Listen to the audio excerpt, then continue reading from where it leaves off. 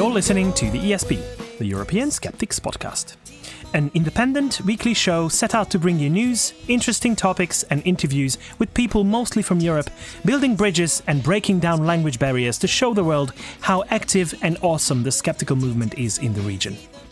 This is episode 234. I'm your host, András Pinter, and joining me for the show are my co-hosts, Annika Harrison and Pontus Böckman. Sziasztok! Hello!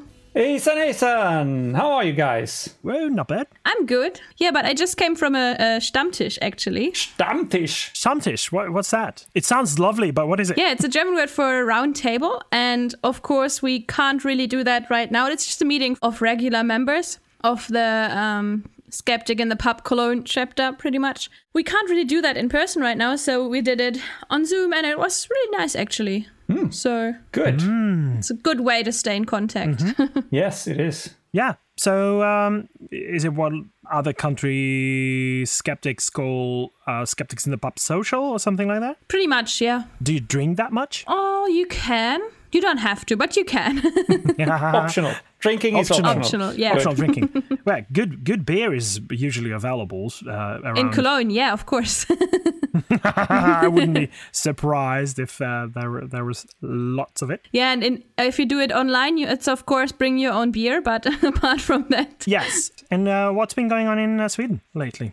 Sweden, don't know so much about Sweden actually today, but I have been following part at least of the Nexus conference in New York.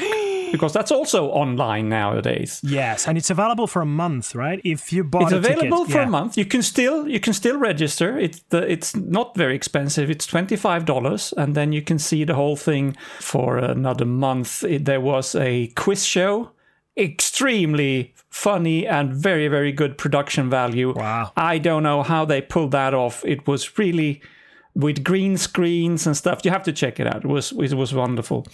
And then I have to catch up on some of the talks from the following day with the more serious parts. I did see Richard Wiseman's talk, and of course, he's always very, very funny. And, just that would be worth it. And there are others as well that I'll have to catch up with. Mm-hmm, good.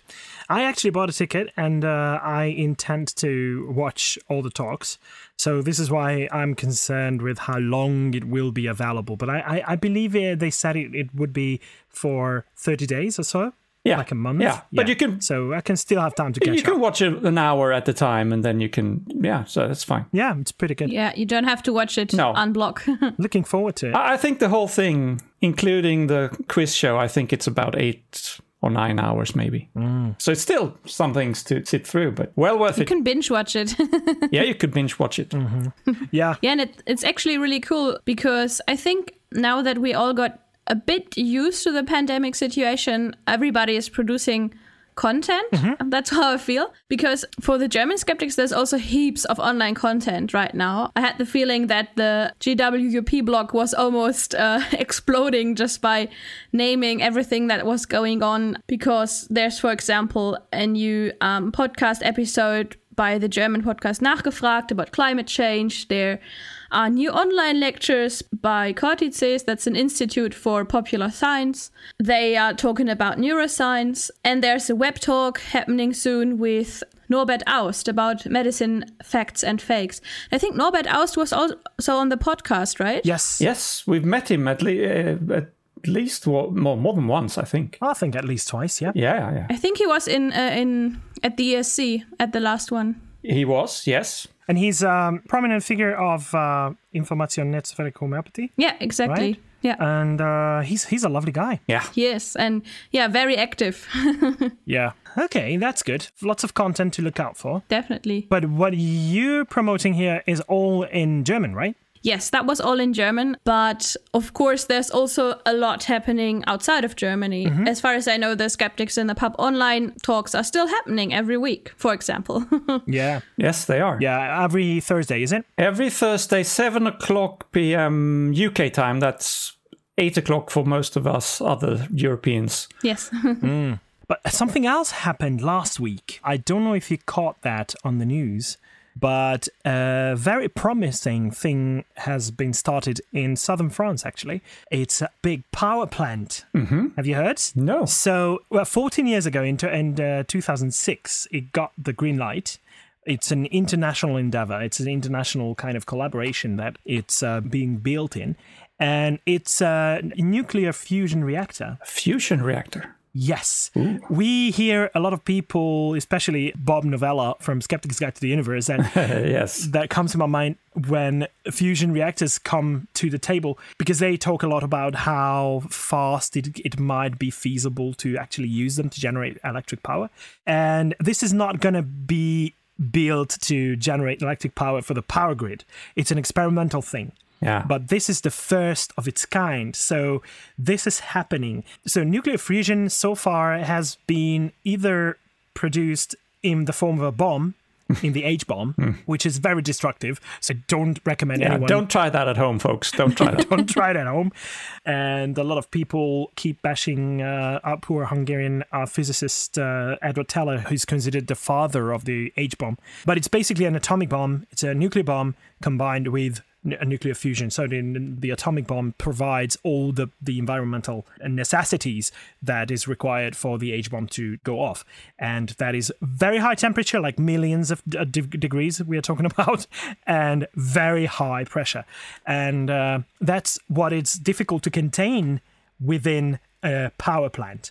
So that's why so far it's only been achieved in very small quantities and very small size. And now in France, it's being built. And according to the researchers who talked about it, the experiments will begin in December 2025, and it should reach its normal output levels of electricity that it can be generated with it. I mean, not for the power grid, but for experimental purposes by about 2035. Wow. So it's very promising. It is. If that happens... But it's difficult, so it takes a long while. It will be many, many decades before we have that. Yeah. Fusion is what's happening in the sun normally, right? Right. Yes, and this thing will generate about 150 million degrees Celsius. Wow. And containing that is what's difficult. So you have to magnetically levitate the whole thing in order for it not to touch anything, because the moment it touches something, it goes away, because it's just that high temperatures, nothing can actually bear. So I'm really excited about this, to be honest. Yeah, it's a ray of hope if you look at like the coal industry and everything that's happening. So yeah. The thing is, we need it now. We can't wait until 2050 or whatever. Yeah. We need it yesterday. Yes. Yeah, it's running behind schedule, and it's really expensive. It's like billions of euros, but it's an international collaboration, and it's happening in Europe. Yeah. So I'm wondering how many different conspiracy theories will pop up around that when it starts operating, or they start experiments. And they would say that the moment that it will be turned on, the whole Earth will disappear, something like that. This is something along the lines of which I expect something to come up. Yeah, similar to what they said about the Large Hadron Collider in Switzerland. Yeah, exactly. Yeah. There's a German Netflix show that is pretty much around a nuclear power plant.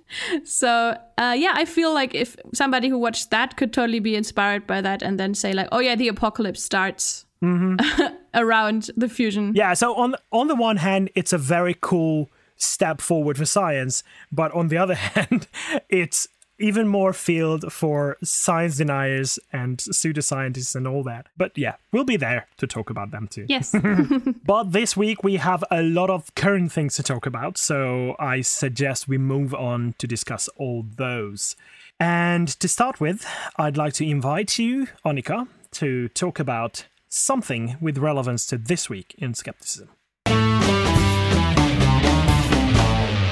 Yes, so this week is the anniversary of a pretty hard thing that was declared, because on August 7th, 1948, Lysenkoism, I hope I pronounced that right, but yeah, Lysenko and his theories, it was declared that his theories are pretty much the only theories that should be taught in the USSR.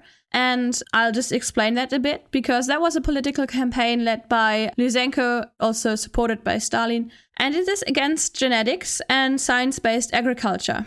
So biologists and scientists were dismissed, imprisoned, or even executed during that program. And the crop yields in the USSR actually declined. He caused a lot of famines. A lot of people starved. And here you can see what, if you declare science and modern genetics as the enemy, what can happen to the people. Mm-hmm. Yeah, that's not how you science people. Yeah, exactly. No. By decree and dogma. Yes. So it's a bit of a jarring example for this week in skepticism and why we need skepticism. Well, it was pretty easy for him to convince Stalin, who had no scientific background whatsoever. He was not even highly educated. He was a very simple-minded person when it came to scientific knowledge and the world of science. So yeah, Lysenkoism was a dangerous thing to go through. And I remember seeing sources saying that millions of people died as a result of the famine caused by this stupidity. But even if just a couple of thousand or a couple of tens of thousands of people, it's unbelievably painful to just think about it, how these people could have lived had it not been for stupid leadership. Yeah, definitely. Yeah. I mean, the thing was actually that I read that crop yields were already going down and they needed a solution. Mm-hmm. And then they said genetics are the enemy and genetics are actually pseudoscience. And that's where it really started to go downhill.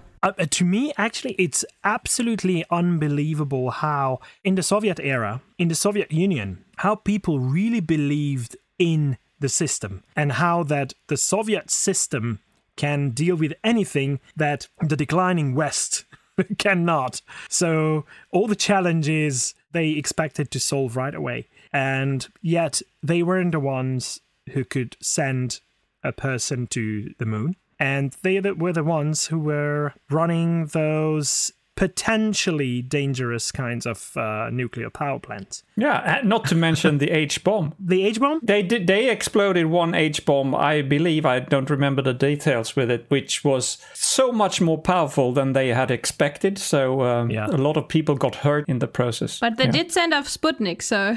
Yeah, and that kickstarted the space race, which eventually resulted in even boots on the moon, which is the current agenda. And as far as I know, the Sputnik shock also triggered the whole PISA studies and also educational reforms in Germany, funnily enough. Right. Oh, really? Yeah. Okay.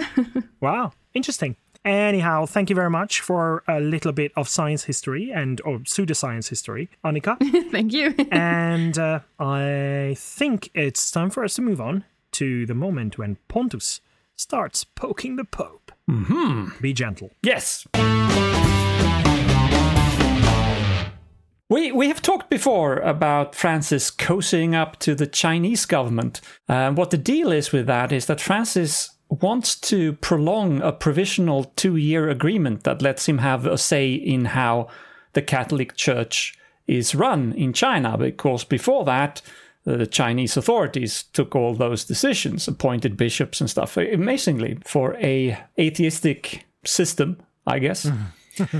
Although they are rather spiritual in China as well, in different ways. This is also a big deal for China, so the negotiations are very hot, and so hot, in fact, that the US cybersecurity firm called Recorded Future have found that the Chinese government have infiltrated Vatican computer networks, including the Catholic Church Hong Kong-based representative. So they're hacking into the Vatican computers, probably in the Minecraft computer that they had from some episodes ago. The servers? Yes. Wouldn't that be funny if they hacked that one by mistake? And well. But seriously, I'm guessing, of course, that they want to have inside information on the ongoing negotiations, and those are getting to a finish here now in September, so it's getting a bit urgent. The Chinese authorities, of course, have denied the whole thing about the hacking, and the Vatican has made no comment on it either, probably... Well, I guess it's embarrassing for one, and also they probably don't want to disturb the sensitive relations now. But I think it's fun to imagine this 007 type of infiltrations and counter hackings going on, and I hope Francis is sending his best undercover James Bond wannabe cardinals to China to fight back. Imagine a James Bond type of character with the long outfits that priests wear. Yes. Or all I can see is Snape, Professor Snape. Professor Snape. Yeah. But he's not the kind of guy who brings women to the bed all the time. Not really. No. But he has long robes. Yeah, who knows? All right.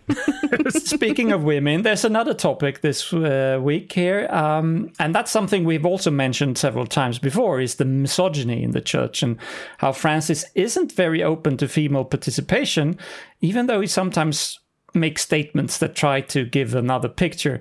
There's a quite new challenge for him now, coming from France this time. 7 women in France have together filed for permission to be appointed into various roles in the church, such as priests and bishops and other roles. And the first application, made by a woman called Anne Soupa, was even bolder. She put her name forward as the next Archbishop of Lyon, which is vacant since March because, of course, the cardinal there, Philippe Barbarin, I think his name was, had to step down after sex abuse allegations. Juicy stuff. But this group of 7 women, they call themselves toutes apôtres, which means all apostles. So I guess all of us can be apostles. They have called now for a group meeting with the Vatican ambassador to France, an archbishop called Celestino Migliore, to discuss the positions and on these demands that they have.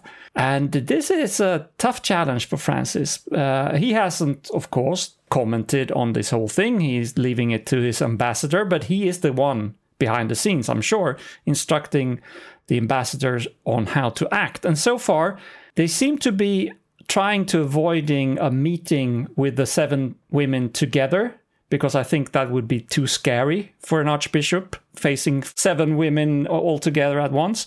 Instead, this ambassador has contacted 4 of the 7 women separately, asking for individual meetings with them. I think it's just that they probably have no idea how to handle this. They don't want to publicly go out and be openly misogynistic and say this cannot be tolerated, because that would be bad PR. On the other hand, that is how they feel. They would never want to appoint a female Archbishop of Lyon, for instance. So that's a little bit of a pickle that Francis has gotten himself into, and we will follow this story as it develops. And really, one-on-one meetings with them? Oh, I also was like, is it really what you want to do? I don't know. And announcing that publicly? Yeah, I don't know. You're right. I didn't think of that, but yeah. Yeah. Did you know that there's also a movement like that in Germany? I did. Yes, I think so. But tell me more about it. If I remember correctly, they call themselves Maria 2.0, so Mary 2.0. Ooh. I like that. Which is pretty bold, but good. Yeah, that's catchy. And they pretty much say, like, why? Yeah. Every woman that is in the Bible is somehow turned into a bad person. And it's like they are saying, like, we're good enough to care for the old, care for the children, bake cake for every event, but we're not good enough to lead. Yeah. And why is that? Yeah. And I think they're like the French women, they're raising important points there. Yeah. Go women. Woo. Yeah, but in some countries, I mean, your country is a good example that a woman leader can be very successful, and I think it sends a good message.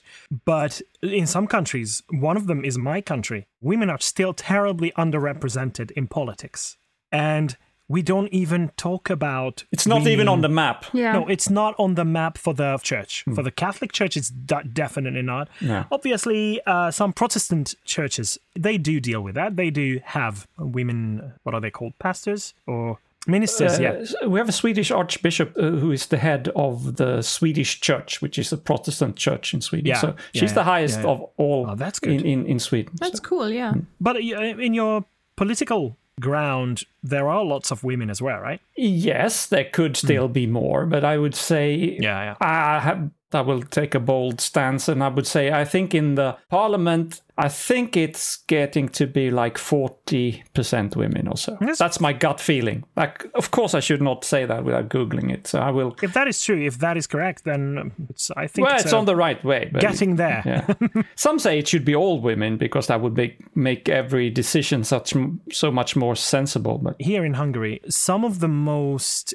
active politicians, especially on the opposition side, are women. And they are very well spoken, they're very intelligent, and it's refreshing to see them. But a lot of people dismiss whatever they say offhand only on the basis of the fact that they are women. And as a man, the only thing I can do about it is that I give them as much support as I can. But what's even more necessary to be done is to see more women out there trying, and there is but I think they are trying. It's just that they have to perform so much better to be accepted, and that's not fair.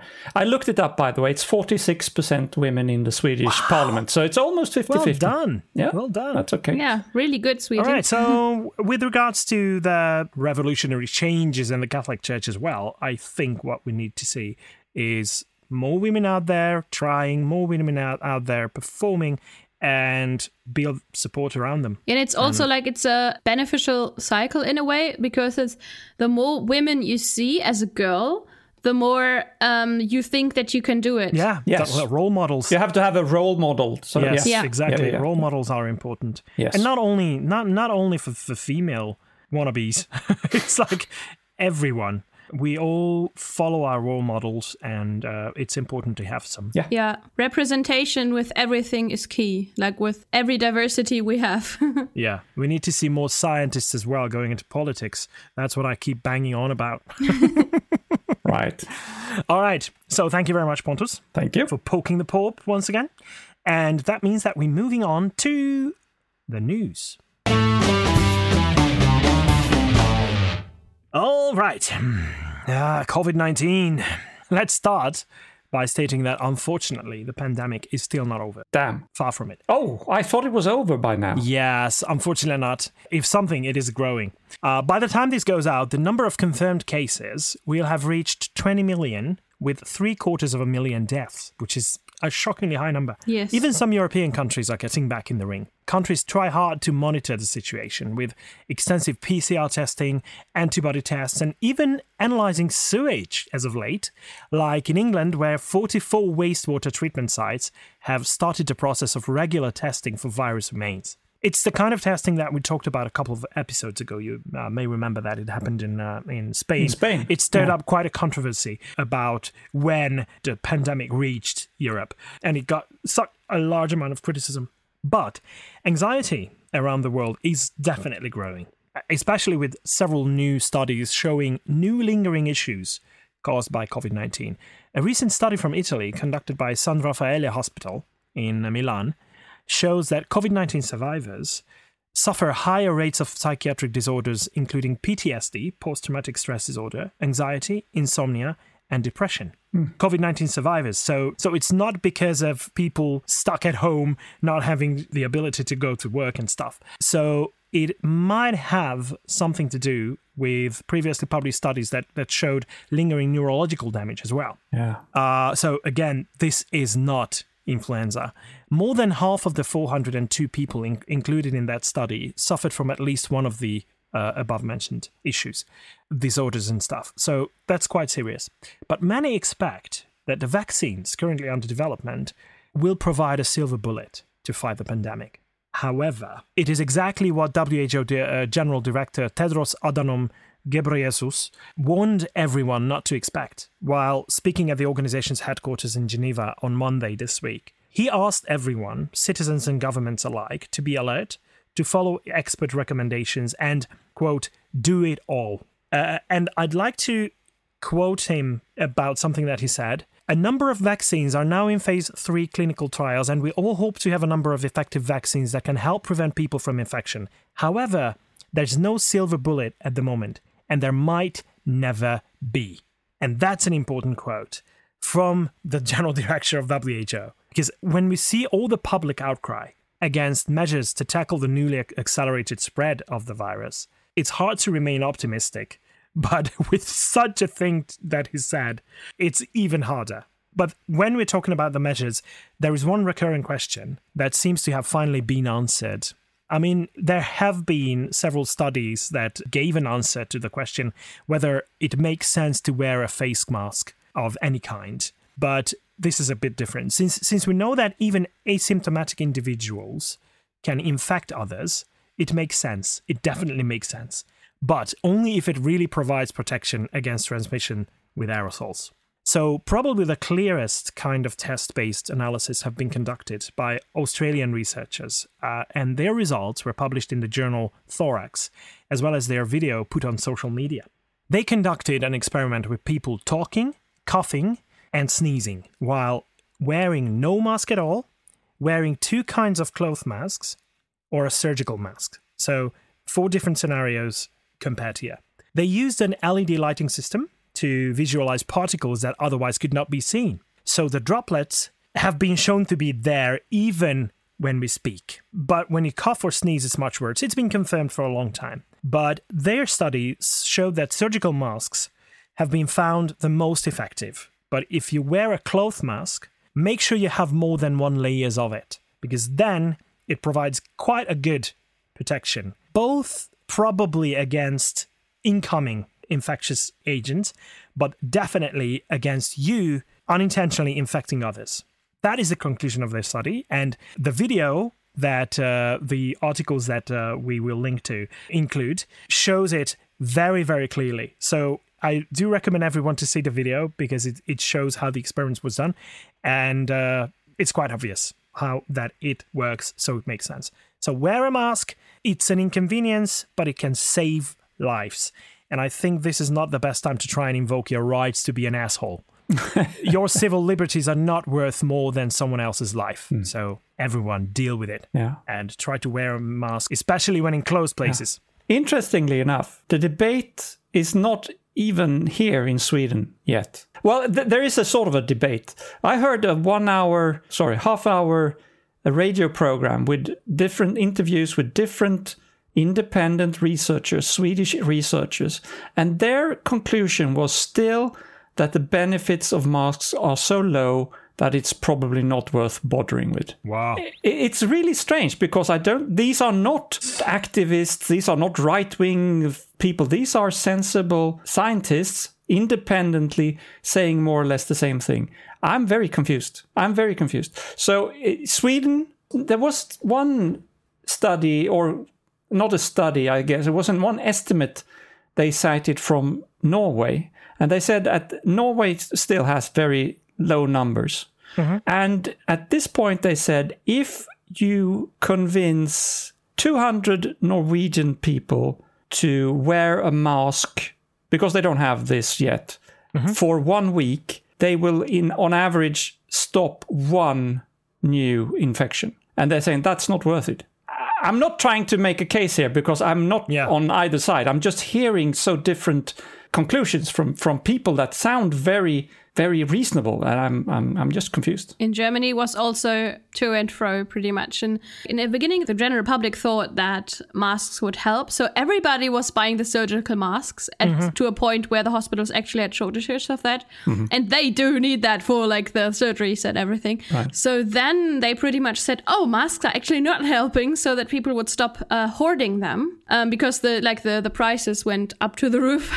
Yeah. And then they had the idea of like maybe do-it-yourself masks at home, like sew them yourself. And then they said like, well, actually they are working. So I think for the general public, it was pretty confusing. It was first it's like they're working, then they're not working, then they're working again. Yeah. But we're pretty much on the standpoint now that it is working, like they are working. And even today, my federal country actually decided that we should wear masks in school, teachers and students alike. Right. Mm-hmm. So, yeah. It's a precautionary measure. And it's all understandable, and we try to communicate that here in Hungary because the authorities don't do enough to make that clear, that at the beginning, when they said that it's not that important, it was all about an inventory management. So there was a shortage of these masks because of the need for it, and people went out and bought them in large batches.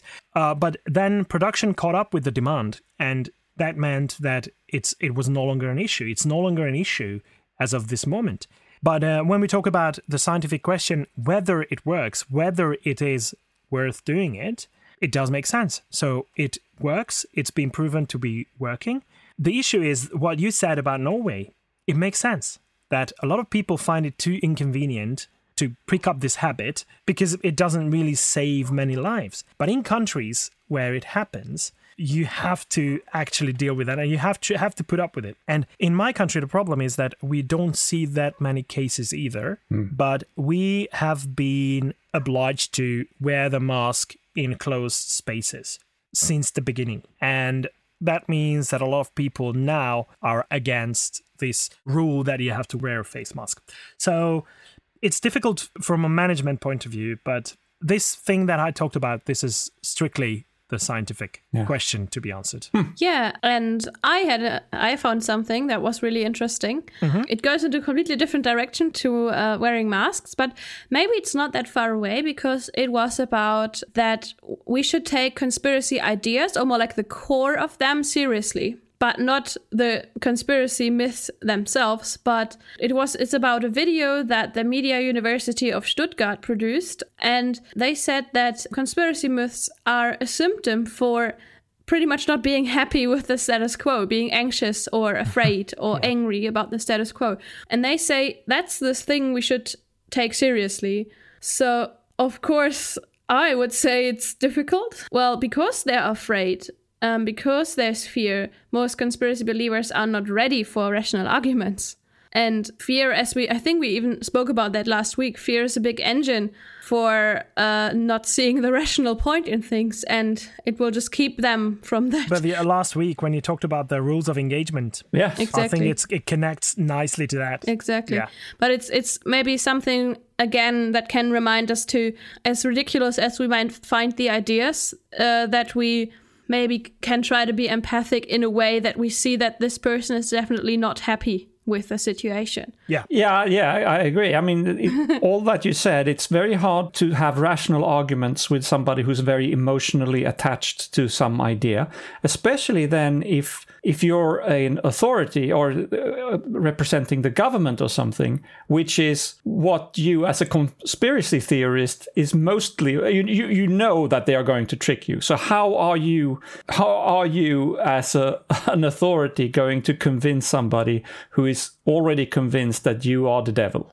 I mean, it's very, very hard. Yeah, whatever you say will just reinforce this already existing preconception that you're a devil. Yeah.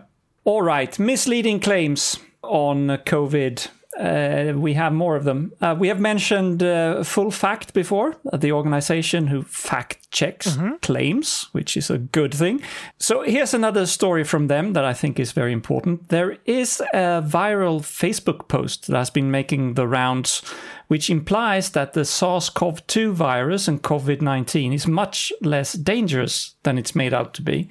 The post presents some real statistics from the NHS in the UK, and then make them look like the mortality from COVID-19 is so low that we shouldn't really be scared of it. So it takes one correct number, and that is the official number of deaths from COVID-19 in people in the UK that had no pre-existing conditions. And these are numbers from the 16th of July.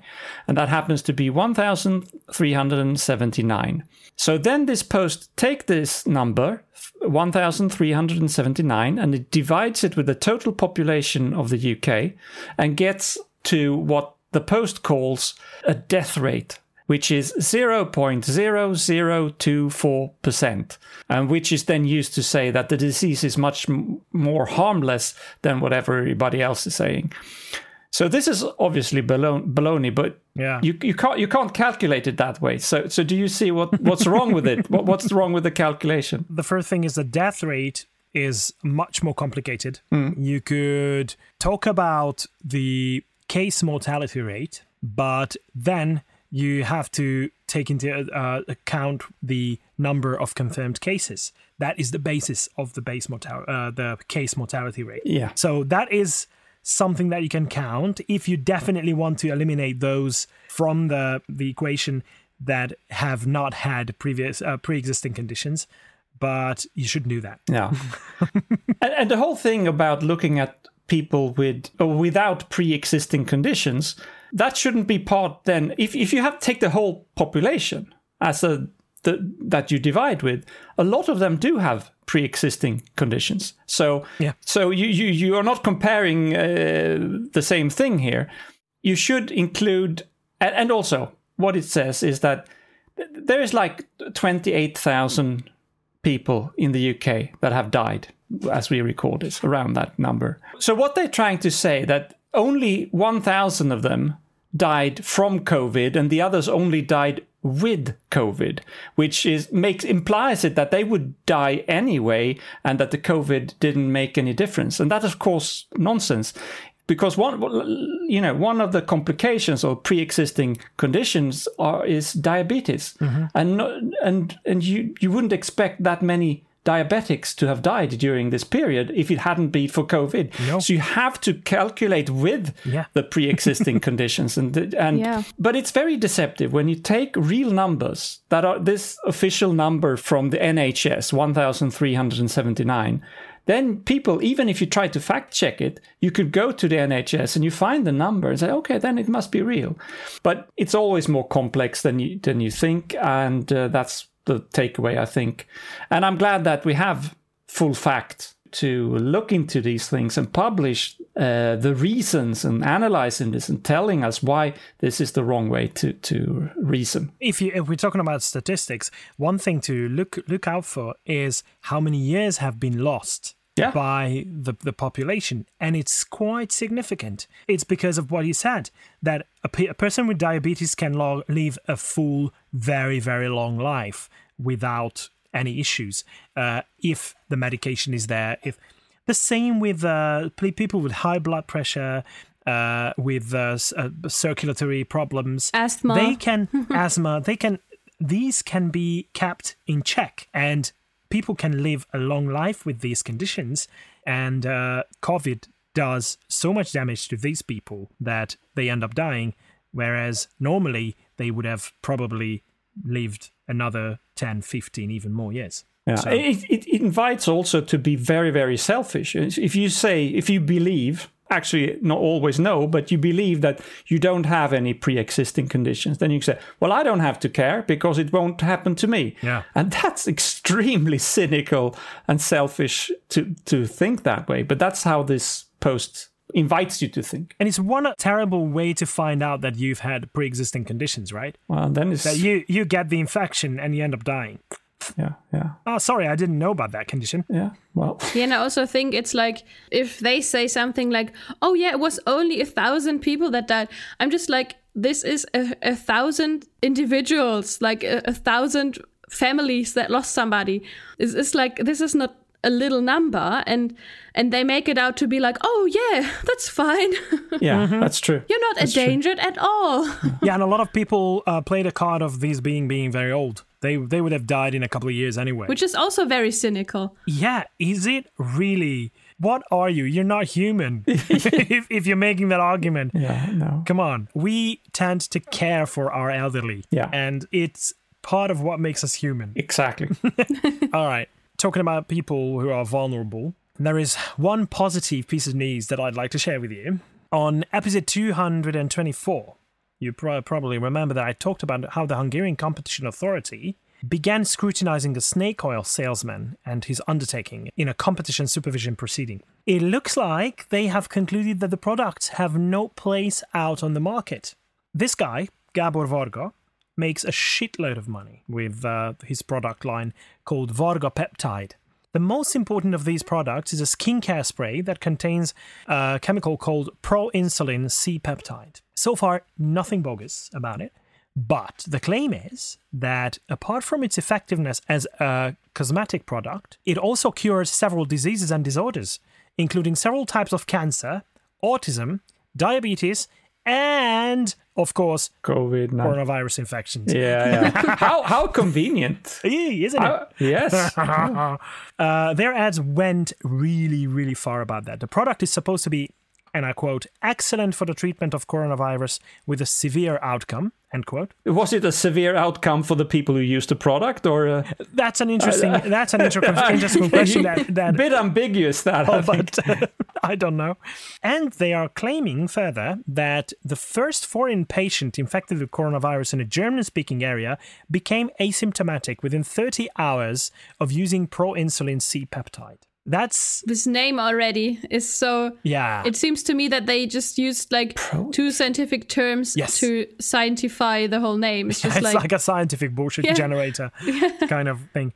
So really, I think that's a clear example of predatory marketing behavior, right? But luckily, the Hungarian Competition Authority came to the rescue and banned the company from advertising this product, as these claims have not been substantiated. And since there is a sense of urgency associated with everything that's related to the current pandemic, the Competition Authority issued the ban before the end of the investigation, which is quite unprecedented, actually. As since its initiation in May, the investigation started in May, no evidence has emerged that would suggest the claims to hold water at all. So this is the basis on which they made their decision to ban the product. So it was more like a precautionary action. And the rationale behind is the special vulnerability of people looking for an easy fix for their illnesses, or simply trying to avoid the onset of one, like COVID-19. And I'd like to quote a short paragraph from their press release, because I think it sums up pretty well why there is a need for such authorities and their decisions to ban quacks and snake oil salesmen from taking advantage of vulnerable people. Quote, buyers searching for medicinal products represent a special, highly vulnerable group of consumers who, in the hope of recovery, react much more sensitively to advertisements that promise to heal. Given that the decisions of such consumers are predominantly motivated by their desire to benefit from the healing effects attributed to the medicinal product, the consumers are often willing to spend beyond their financial means. End quote. And I'm sure we can all relate to that.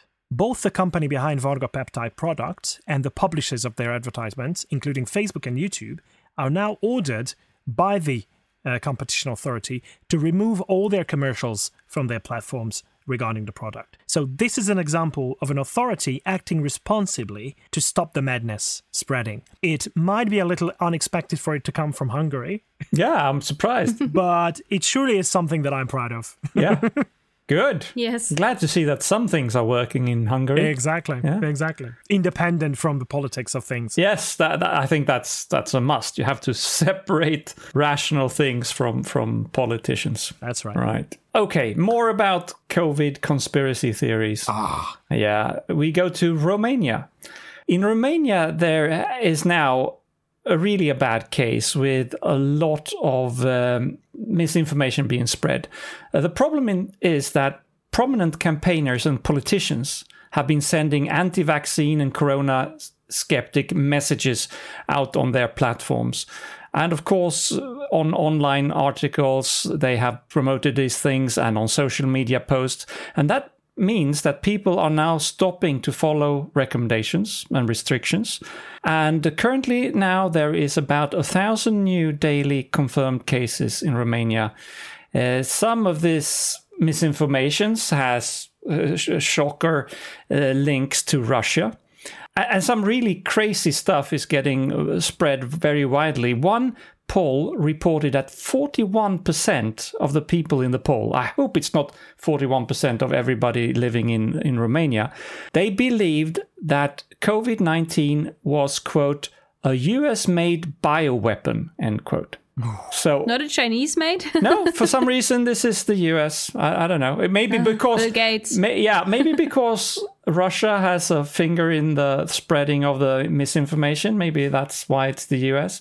Even several doctors who are not specialized in COVID-19, on viruses, etc., are apparently arguing against preventive measures.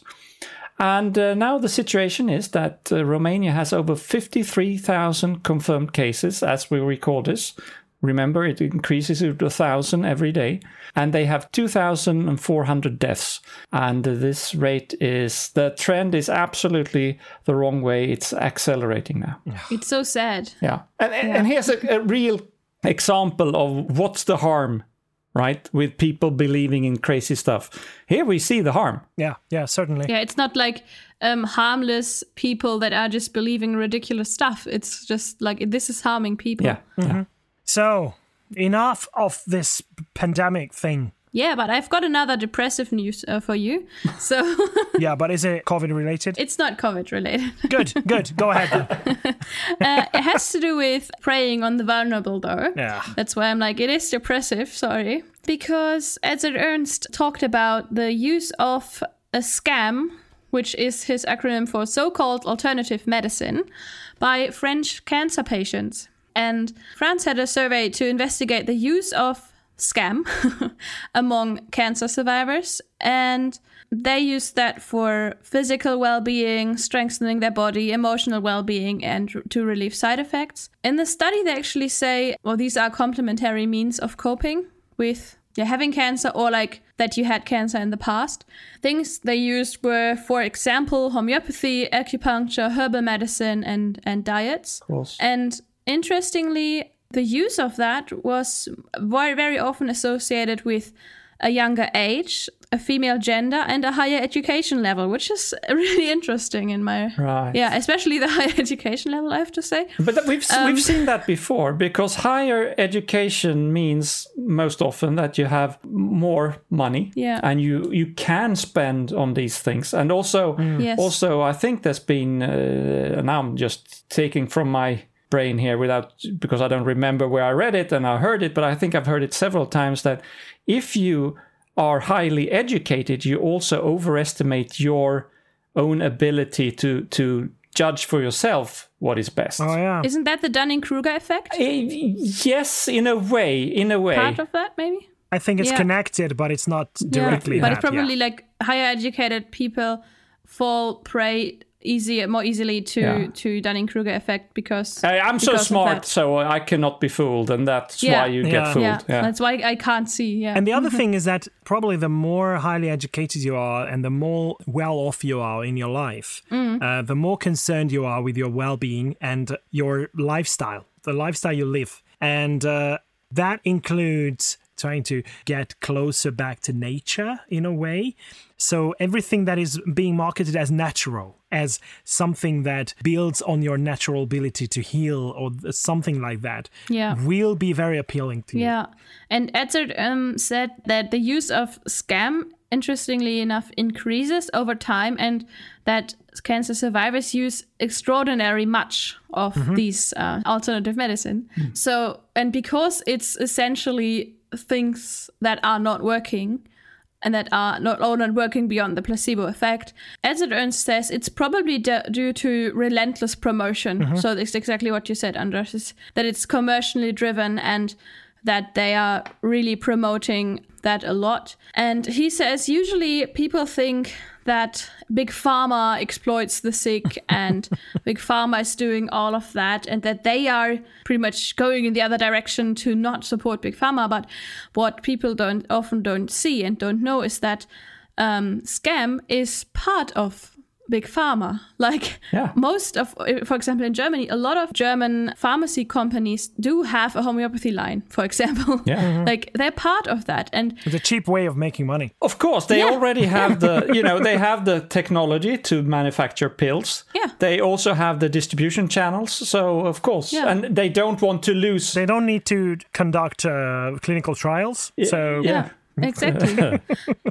It's cheap and quick. And Edzard Ernst said they behave even worse than like normal Big Pharma, so to say, he says, because it's super unethical to, as we said, prey on the vulnerable and to make cancer patients pay their last money for sugar pills or essentially sugar or water. Yeah. And the other thing is that Big Pharma, those pharmaceutical companies, are massively regulated, whereas these companies and the snake oil salesmen, they are not.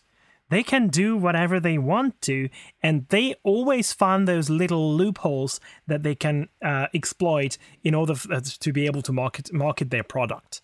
I just hate that, because at the same time, so obviously, yes, of course, pharmaceutical companies make a lot of money selling products to the vulnerable, to the sick people, but those products must have proof of efficacy in order for them to be registered as medicinal products. And it's not rocket science to understand that. No, actually. And it's not like scam products are given away for free either. There's a lot of money in there. Yeah. Some of them are even more expensive. Yeah. I mean, paying money for homeopathic sugar pills, that must be the most expensive sugar you ever buy. Weight by weight. Yeah. Yeah, exactly. Have you ever heard of craniosacral therapy? Yeah. Sounds like head, something with the head. It's like just manipulating your head with the hands, and it's a very gentle kind of thing. It's very pleasant, I hear, but doesn't cure your cancer, no. No, and they can charge you 20 to 30 euros for an hour of a visit. Wow. And they don't do anything, and it doesn't do anything. And I only know that, unfortunately, because one of my sisters went to see one of these practitioners, and I couldn't talk her out of it. She says that she found it very pleasant. It works for me. Yes, that's what she said. Yeah. Well, if it's pleasant, then take it as a massage, but not as a therapy, so to say. Yeah. If you do it just because you find it pleasant, that's okay, of course. Yeah. But the thing is, if you get promised that it will cure your cancer or whatever, then it's blah. And then came the shocking moment when I decided that, all right, you know what? And I started writing up the Hungarian Wikipedia article for craniosacral therapy. And when I started my research, I couldn't find Hungarian sources that were not promoting craniosacral therapy. So I had to work with the original English Wikipedia article. And I still haven't finished, but I will do that. Do it. Yeah. The problem is that I've got so many articles in the making that I haven't finished any in the last couple of weeks. Never mind. I know that problem. Yeah. All right. Moving on to something that I talked about last week. And that was about an article about the alleged connection between 5G and coronavirus that got published in a journal that was retracted. Some categorized it as the worst paper of 2020.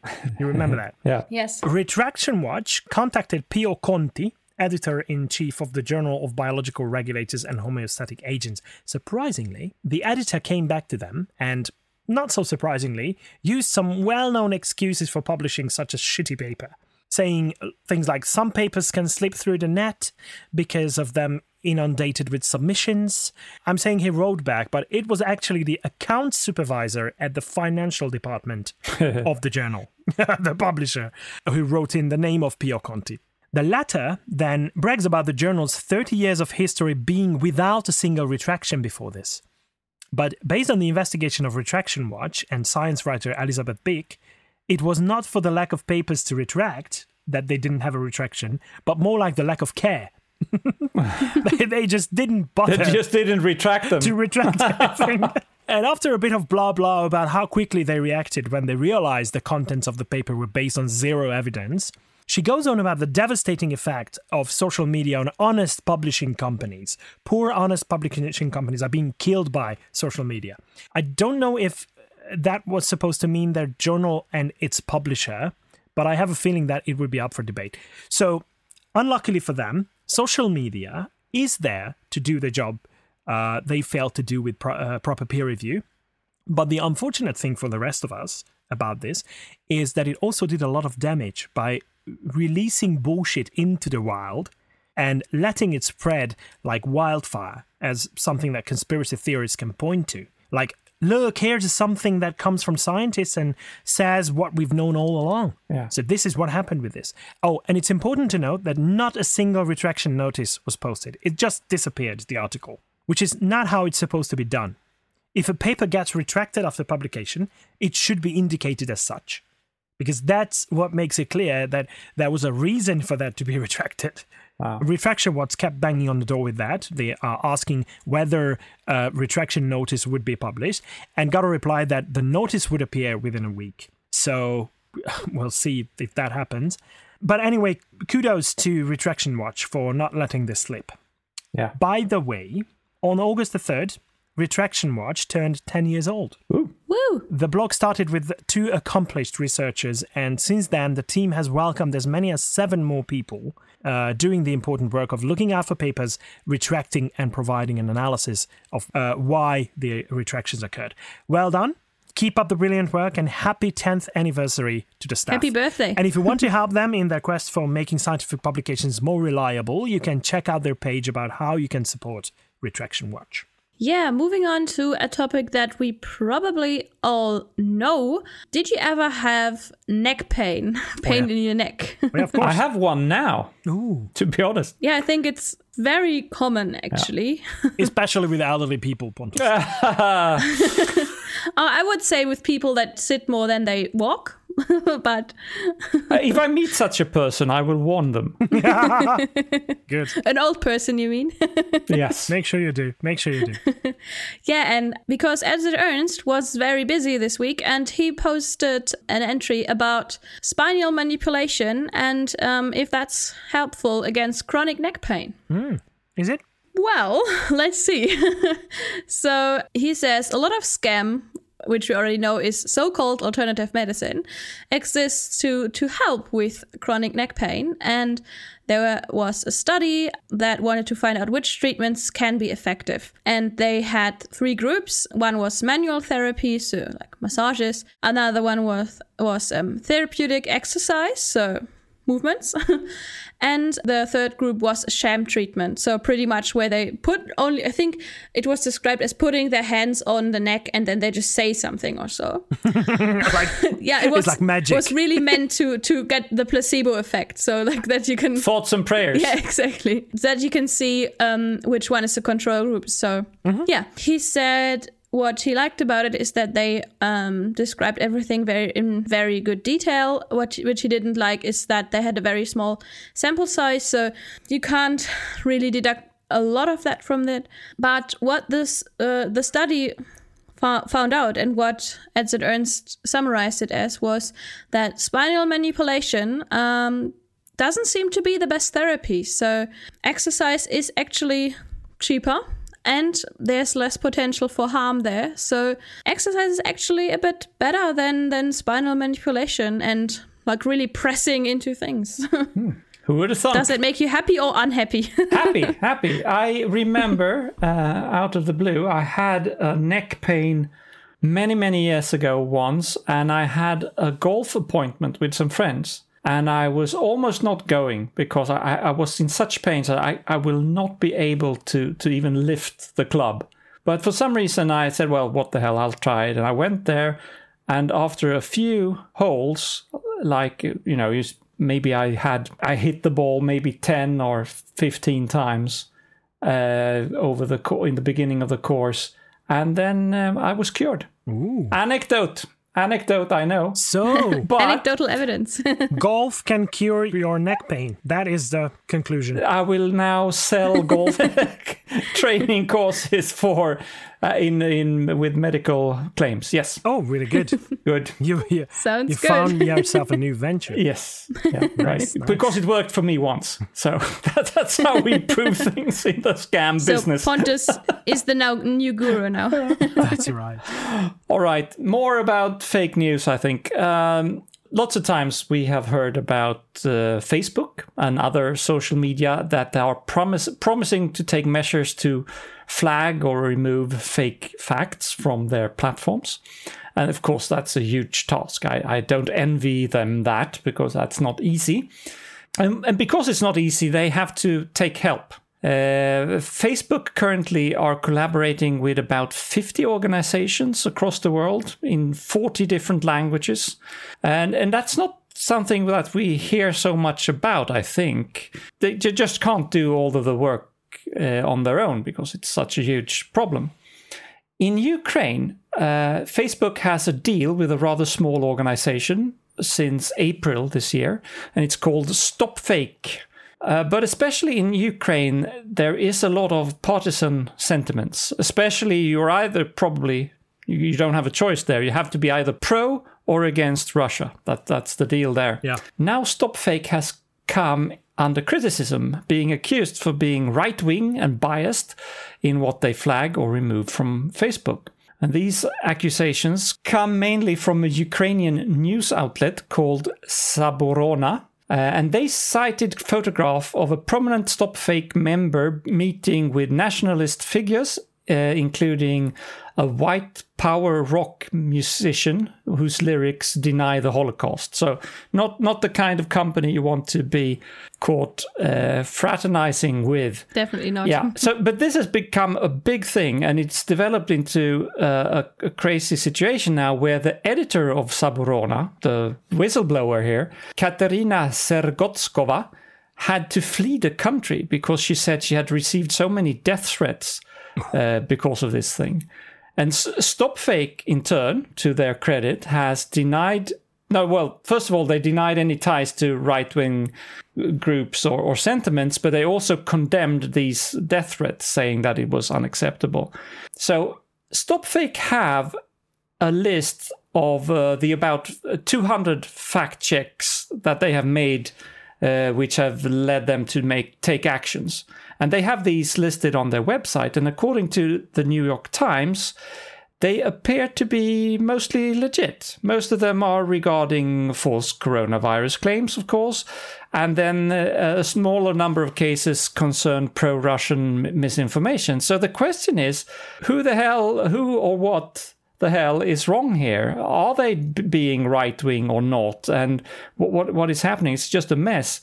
And I'm not in a position to judge whether Stop Fake has any right-wing ties at all. Maybe they do, maybe they don't.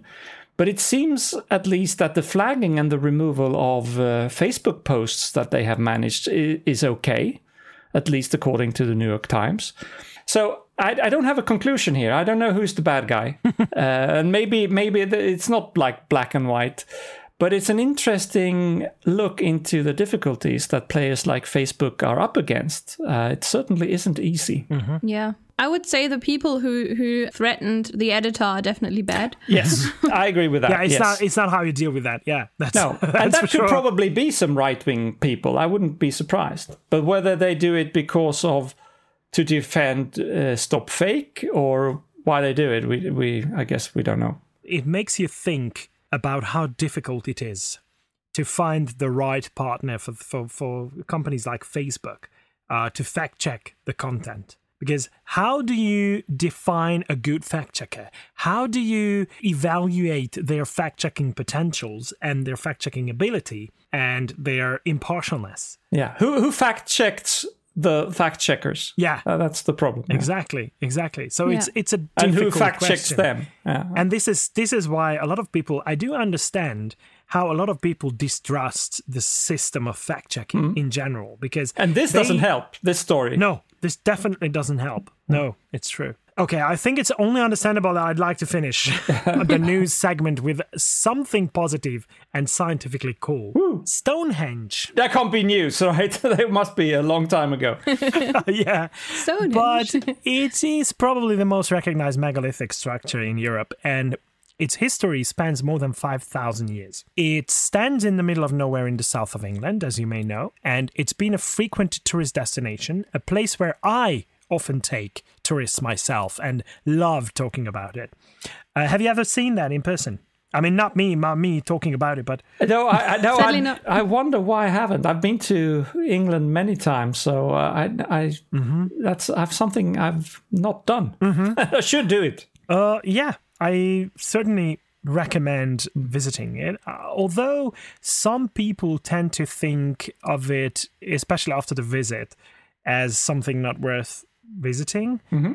Why? I think it's only because they don't appreciate art, how awesome it is, and how old it is, and all the different questions that it brings up. One of the reasons why I love talking about it is because it's also a source of all kinds of myths, legends, conspiracy theories, and even alien stories. Well, you can imagine that I don't specifically like to indulge in talking rubbish to my clients, but it can be quite educational to talk about those, and one can try to spread a bit of doubt about the silliest ideas as well. So this is why I like these stories. It brings up the opportunity to educate. And there are some seriously entertaining stories out there, to be honest. Even Erich von Däniken wrote a Of book course he did. about it, about how it was built by aliens, claiming that they built a structure for ancient humans who would not have been able to move and lift those boulders, some of which weigh as much as 30 to 32 tons, metric tons. That's impressive. So really good, really big ones. Giants are frequently mentioned in stories about how it was built as well. But it's not only its construction that remains a mystery, the function is still not clear either. So whenever researchers manage to say something definitive, or as close to certain as scientifically possible, it makes the headlines. This time, it's quite a significant part of the long-lived questions that finally got an answer. Namely, the origin of the largest boulders that can be found on the site. It was Pluto. Pluto. Yes. That's the answer. It was aliens all along. Yeah. It was. Yeah, we just didn't know it. Lithologically speaking, there are 3 types of rocks that Stonehenge is made of. Massive boulders of sarsen, specially silicified kind of sandstone. It is very sturdy, very big. Normal sandstone is present as well, and igneous rocks called bluestones. Neither of these can be found directly around the spot where the structure was built. So this is one of the bases for all the different conspiracy theories and different weird ideas as to how they got there. In the last decade, however, researchers identified the place of origin for the bluestones, which were from some 200 kilometers to the west from Stonehenge. But these are the smallest ones, so it's a bit easier to get them there, or it was. Based on crystal analysis and the knowledge of the geology of the area, the sandstone boulders have been tracked to eastern Wales as well. Now, the origin of the largest ones, the sarsens, of which there were originally 80, but now only 52 remain, have remained a mystery up until now. So the largest ones, the greatest mystery of all. How did those big boulders of 30 tons got there? Researchers from 4 universities in the UK published a paper in Science Advances that was issued on the 29th of July, so it's pretty recent. And they explained the amazing journey to this discovery. They managed to show a match of the chemical composition of the sarsens to similar boulders found at West Woods, near Marlborough, some 25 kilometers north of Stonehenge. So it's still quite a distance, but it's not that large a distance. In order to do this, a core sample was analyzed that had been extracted back in 1958, but all 52 samples were examined with an PXRF, a very cool piece of equipment. It's a portable X-ray fluorescent spectrometer. So it was a non-invasive kind of analysis, which is brilliant. I love that. I've seen people analyze the chemical composition of oil paintings with these devices, and it's not too much unlike being in a Star Trek movie with someone handling a tricorder. I was thinking, it's really amazing. So this is like science fiction meets science, and with the rock and roll kind of transportation system. You know, when you put down logs and you put the rock on it and you start rolling it. And this is why it's called rock and roll. It's not my joke. I saw it at one of these museums. It was probably at Stonehenge, actually. So with that kind of transportation system that was widely available at the time, it was a gigantic task, but not impossible to take the boulders from their site of origin to the site of construction. So take that, Daniken. There are still 2 of the boulders, however, that don't match with the rest in their composition. And they are from Pluto. Exactly. So who the hell knows where those come from? So some of the mystery remains, but it's always like that with scientific discovery. Lots of questions answered, but many more remain. I have an observation. Yeah. If they know there were 80 of these things there to begin with, and now there are only 53 left or something like that, that means you can move them because some of them have gone missing over time. Yeah, but most of them were, extracted and taken away in the 20th century, actually. Oh, really? Bloody bastards. So up until the beginning of the 20th century, it was on a private land. So I think it was in 1918 or something when it became the property of the state. So wow. Before that, some artifacts there were just up for grabs. Wow. And like the Berlin Wall. Oh yeah. We should do an ESP class trip to there. Oh yeah. Yeah, okay. Yeah. Good. If anyone wants to sponsor that trip. Live recording from the Stonehenge. With ethereal singing in the background. Yes. Oh, yeah. Yeah, we can sing duets as well. Yeah, so just register on our Patreon and and say that you want to sponsor our class trip. Yeah, finally, we've got another singer on the team, because Pontus is for some reason is not willing to sing duets with me. I don't know. I've been trying. You're not pretty enough. That's the problem. I know. Pontus can do the percussion. Yeah. And play the guitar. And he knows a lot of Beatles songs by heart. Yeah, it'll be a full hippie convention there at Stonehenge. Stonehenge, definitely. Yeah, smoking pots and I'm in. Yeah, all right. Okay. We just need to organize the tour and wait for COVID-19 to go away. Let's first cancel the pandemic and then... Yes, that's right. Yes. But that means that we are at the end of our news segment. So I really wanted to do this at the end, so we finish on a positive note. So on a positive note, we are moving on to the next segment when we find out who's been really wrong. Yes, speaking of cancelling the pandemic, we all hate it, right? We all wish it was all nonsense and that people couldn't get sick and that no one had to worry and no one had to die from this bloody virus. We wish we could all go back to normal again, to travel again, maybe to Stonehenge, and to hug our friends and shake their hands. That would be great. But you know what? The real world doesn't care what you want. You cannot wish things to be different. Going into denial doesn't help. And this weekend, we saw lots of demonstrations in Germany, mostly in Berlin, by people who believe that they can change the facts of life just by pretending that it's all fake. And they pretend it so successfully that they convince themselves, or at least they convince others. So, police estimates that there were around 17,000 demonstrators in Berlin. I think it was on Saturday. Ooh. And of course, they're all over the map. Some are saying the restrictions are not justified and they're trying to be at least a little bit rational. Others saying that it's all a hoax. There's no pandemic at all. There's no virus. It's all a lie. And what all of them do agree on, though, is that it's all illegal. Someone has taken away their civil rights, and no one can force them to wear a mask or force them to get vaccinated, which is a little premature because there is no vaccine yet, and there is actually no decision about any mandatory vaccination, at least not yet. It may come to that, of course. We'll see.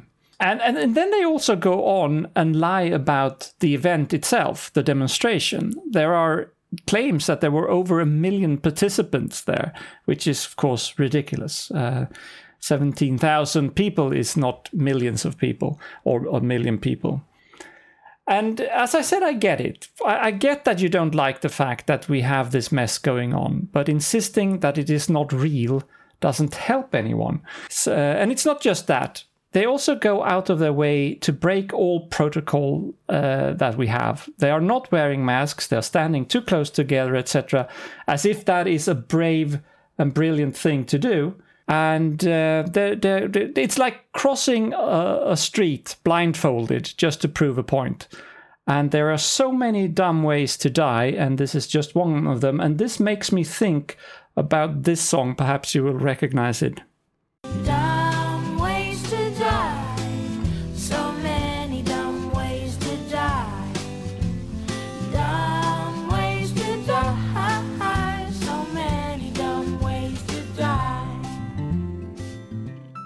I love it. It's so catchy. It's really, really great. And you should check it all out. I think it's from Germany, isn't it?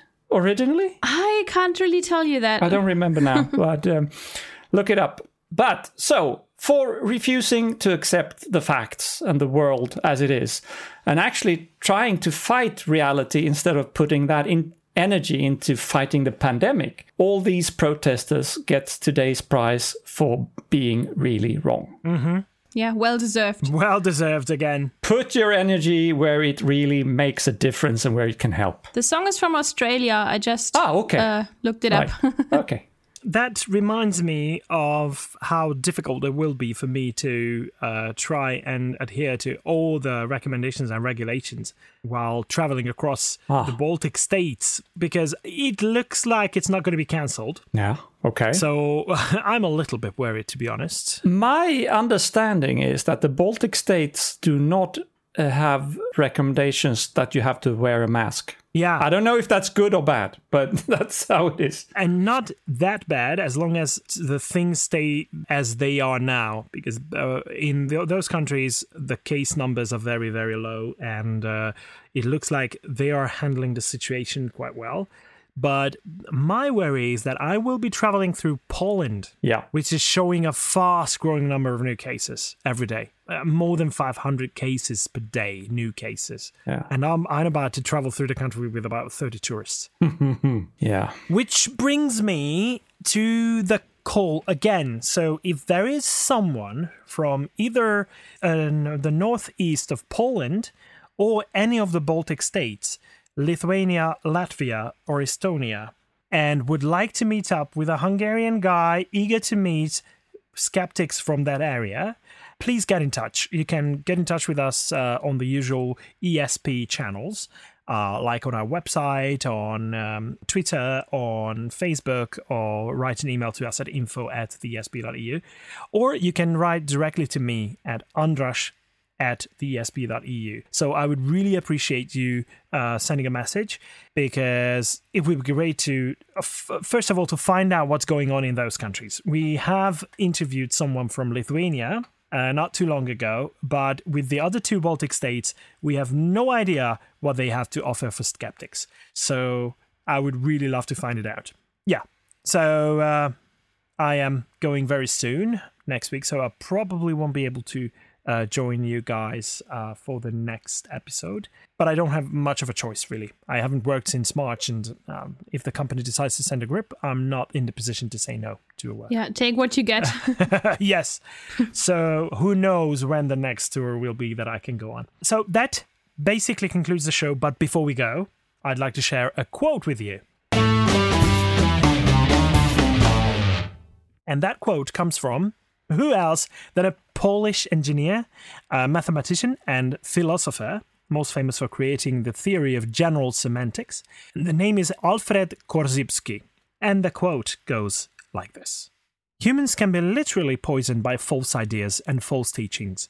Many people have a just horror at the thought of putting poison into tea or coffee, but seem unable to realize that when they teach false ideas and false doctrines, they are poisoning the time-binding capacity of their fellow men and women.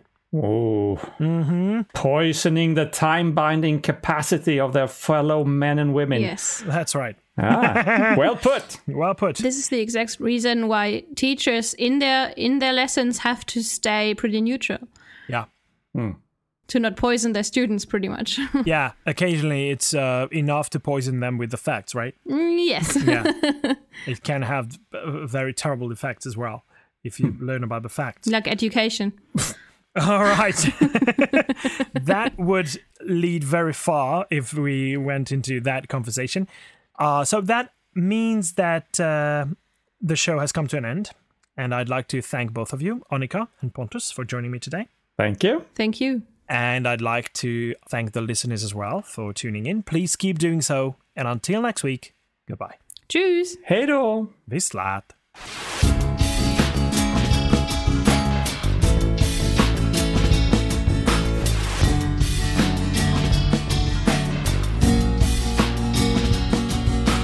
Told me that aliens really exist. This has been your ESP experience. The show is produced and recorded by TheESP.eu. Join us again next time, but until then, please send your feedback, comments, or death threats to info@theesp.eu. We would also love to hear your ideas and suggestions regarding future episodes, as well as news from your country of residence that might interest others across the continent. If you have a local event or organization to promote, please don't hesitate to let us know, as we are more than happy to help. All music in the program was written and performed by Keisha J. Gray and George Shrub and is used with their permission. please check out our webpage at theesp.eu, follow us on Twitter at espodcast_EU, and like us on Facebook. I don't know how you can believe.